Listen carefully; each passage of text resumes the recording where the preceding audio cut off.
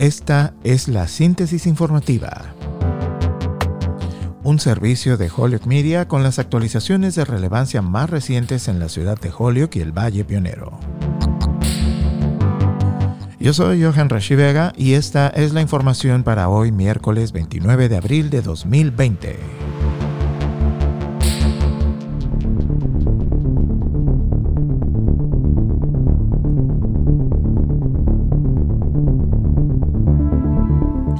El representante estatal Aaron Vega dio una actualización a Holyoke Media en la que hablamos sobre los beneficios de desempleo, el abuso y la negligencia infantil y las escuelas públicas de Holyoke. El Consejo de la Ciudad lleva a cabo una reunión virtual especial este miércoles para discutir el cambio de algunos lugares de votación. Se iza la bandera Nishan Sahib en el Ayuntamiento de Holyoke para honrar a la comunidad Sikh. La directora de la Oficina del Defensor del Niño en Massachusetts comparte con nosotros el trabajo que la agencia está haciendo para proteger a los niños del abuso y la negligencia. Y tenemos los números más recientes en el hogar de los soldados en Holyoke. Esta es la información. Hoy al mediodía, Natalia Muñoz y un servidor tuvimos una conversación con el representante estatal Aaron Vega sobre las actualizaciones más recientes relacionadas a los beneficios de desempleo, las preocupaciones sobre el posible abuso y negligencia infantil durante esta pandemia, así como varios temas relacionados con las escuelas públicas de Holyoke. Con la visión del representante Vega desde el ángulo legislativo, tuvimos una gran oportunidad de tocar temas actuales que son importantes para nuestro medio ambiente local. La entrevista completa con el representante estatal Aaron Vega está disponible para que pueda verla en nuestras páginas de redes sociales en Facebook y YouTube. El enlace se encuentra en la descripción de esta síntesis informativa. Debido a que la entrevista es completamente en inglés, si usted va al enlace en YouTube y activa la función de Closed Captions seguido de la función de Auto Translate, usted podrá ver los subtítulos traducidos al español para poder seguir la conversación.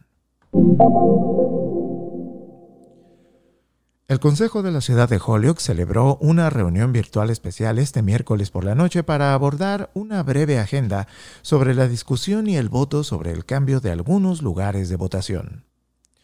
Según el capítulo 54 de las Leyes Generales, sección 24, el Consejo de la Ciudad puede votar para cambiar un lugar de votación hasta 20 días antes de una elección con el voto del Consejo de la Ciudad. Los cambios propuestos para los dos lugares de votación son del precinto 3A, ubicado en la estación de bomberos de Elmwood, para ser trasladado a la escuela Metcalf. Y del precinto 1B, ubicado en Prospect Heights, se propone que sea trasladado a Holyoke City Hall. Además, este miércoles el Comité de la Ley de Preservación de la Comunidad está teniendo una reunión virtual regular donde se estarán abordando 3 temas, los cuales son la revisión de las minutas del 19 de febrero y 22 de abril, la consideración de las solicitudes del año fiscal 2020 y otros asuntos. Realizaremos un seguimiento de estas reuniones y estaremos informando cualquier asunto sobresaliente de ellas en nuestras futuras síntesis informativas.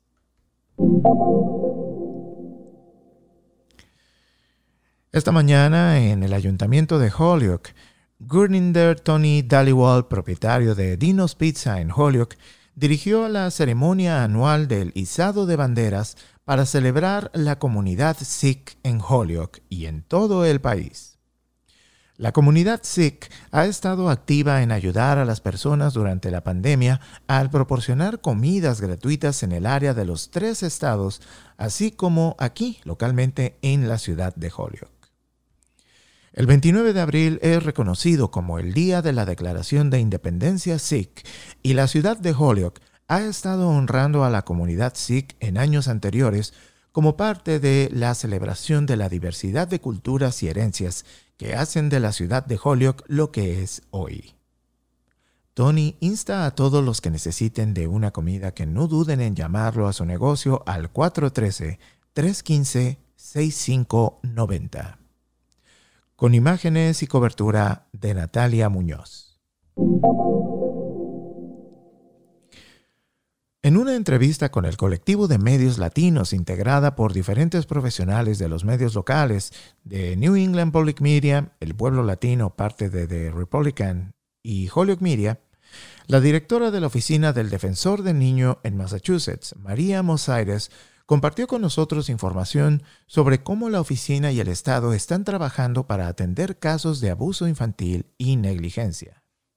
We have seen at least a 50% reduction in the number of calls coming on a weekly basis to the Department of Children and Family. And that's because the people who traditionally call are teachers and daycare workers. So what we are asking people to do, this is where we want the community to really be the eyes and ears for our children.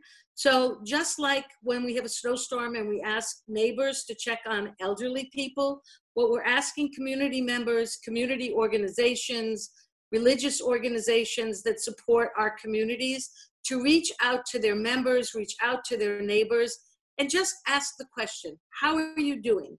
Do you need help? Do you need food? And what we're asking is that people direct family members to call 211, which is the state's response line for assistance.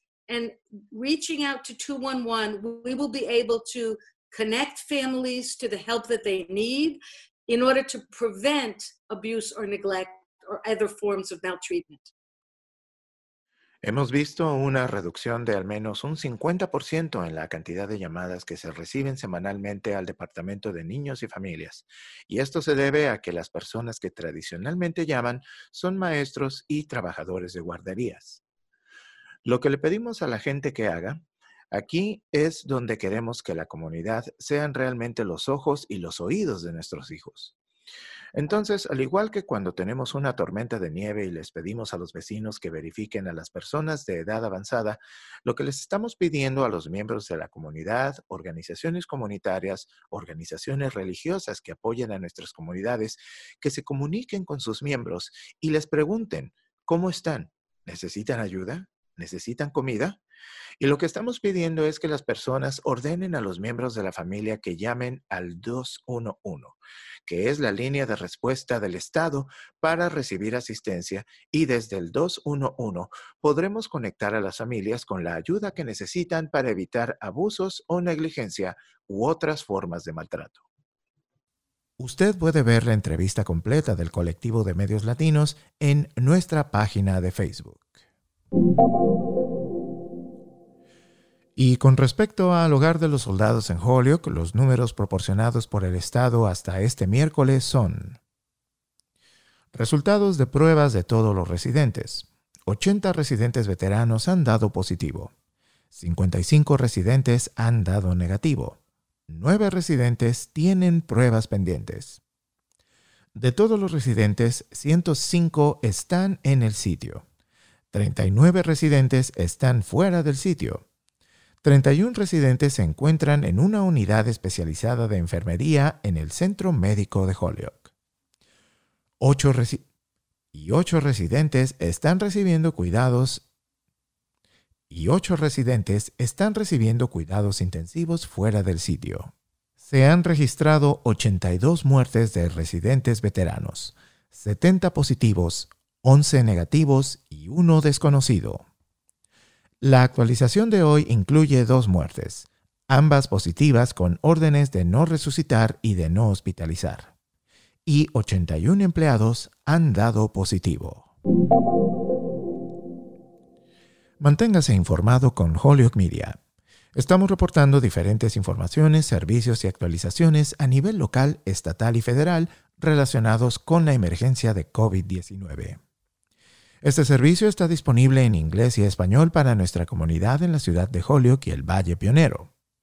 También somos parte del colectivo de medios latinos junto con otros medios de comunicación locales como El Pueblo Latino y The Republican, así como el equipo del programa Presencia de New England Public Media, para ofrecerles una cobertura colectiva de asuntos relevantes para nuestras comunidades. Esta es la información que tenemos hasta hoy. Continuaremos actualizando y dando seguimiento tan pronto como haya más información disponible. Si tiene preguntas o información para compartir con nosotros, así como sus inquietudes, puede contactarnos en nuestras diferentes plataformas de redes sociales. Estamos en Facebook, Twitter, Instagram y en todos los diferentes puntos de distribución de podcast. También puede vernos a través del canal 15 de cable en Holyoke. Recuerde lavarse las manos frecuentemente y mantenga una distancia segura si necesita estar afuera. De igual forma, recuerde que es mandatorio utilizar algún tipo de protección facial. Esta ha sido la síntesis informativa del 29 de abril de 2020. Yo soy Johan Rashi Vega. Está usted viendo Holyoke Media.